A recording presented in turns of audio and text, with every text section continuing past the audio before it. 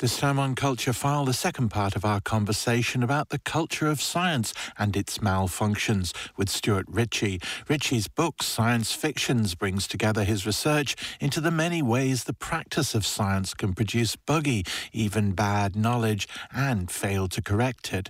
One important check against this comes in the work of Retraction Watch, as Stuart Ritchie told Culture File. Retraction Watch is this website that every time a paper is retracted from the scientific literature, they will do a little investigation. So they'll contact the journal that it was retracted from, they'll contact the scientist who did the retraction, and sometimes they'll contact, the person's university or whoever is relevant in the case, the funders of the research maybe, just to find out a little bit more about why papers are retracted. Still to this day, even after 10 years of discussion about replication and fraud and all that, in this replication crisis discussion, still to this day, the retraction note that comes alongside a paper doesn't give many details. Sometimes it will go into, the table 3, line 4, the number is fraudulent here, or table, or there was a mistake in the calculation of this. But sometimes it just says, we noticed there are errors in this paper and we retracted it, sorry, and that's the end of it.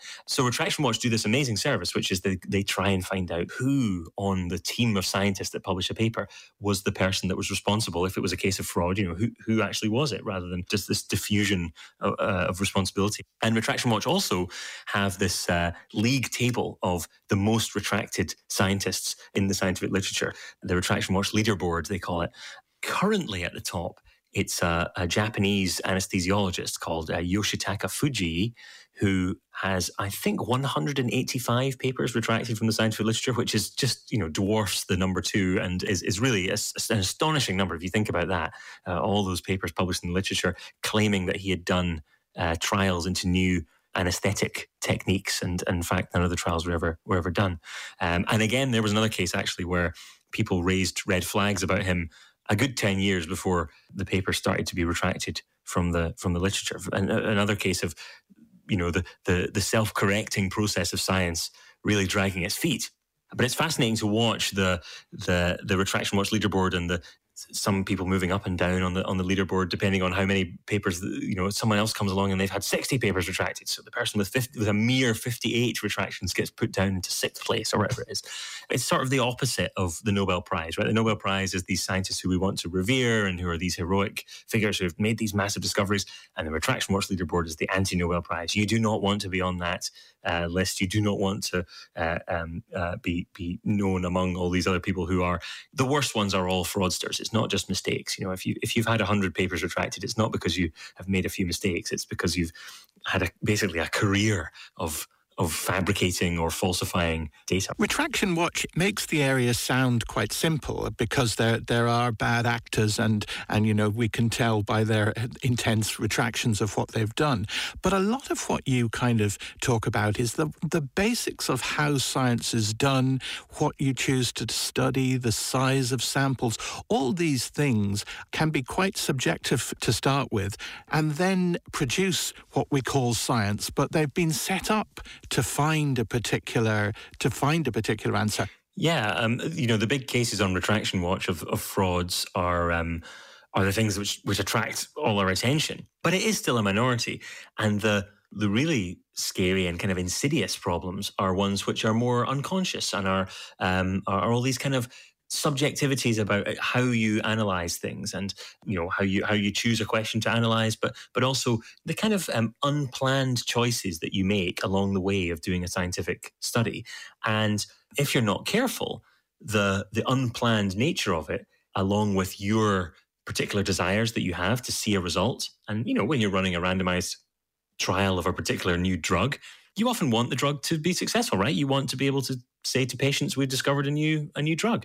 So if you're not careful, and there are ways of being more careful, but if you're not careful, there can be an unconscious bias that comes into the way you analyze your data, the way you do your research, whether that's rerunning the analysis again and again until you find what you want, and you can sort of give yourself an excuse each time. You can say, well, this particular data point doesn't really make sense anyway, so we'll drop that out. Or, it does make sense to correct the results for the age of the participants, even if you hadn't planned to do that in the first place. It does make sense to do that because when you do it, it shows the result you want. And it's all based on this statistical system where the more you run the analyses, because of the ways that probability and chance work, the more you run the analysis, the more likely you are to find a result, even if that result might be a false positive.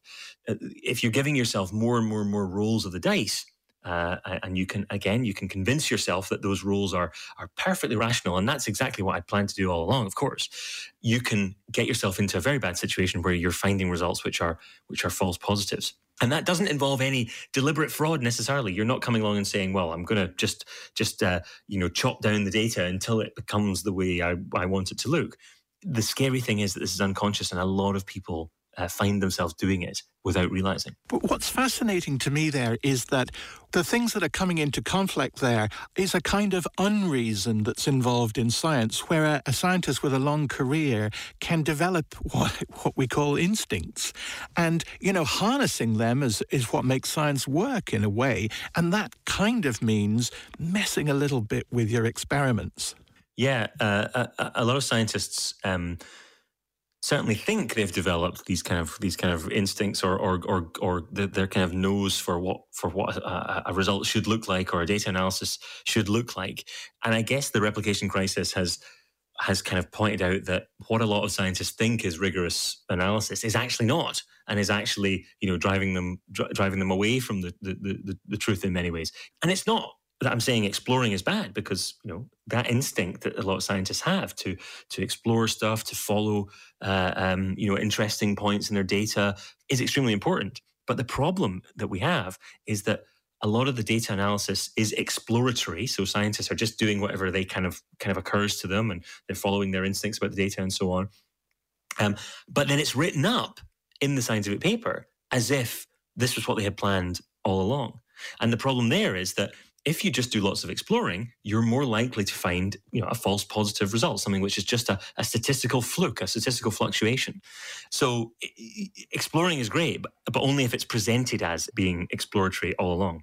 Stuart Ritchie there, and the updated edition of Science Fictions is out now. And if you'd like to hear more of that interview, the place for you is this week's Culture File Weekly on Saturday tea time via pod or stream.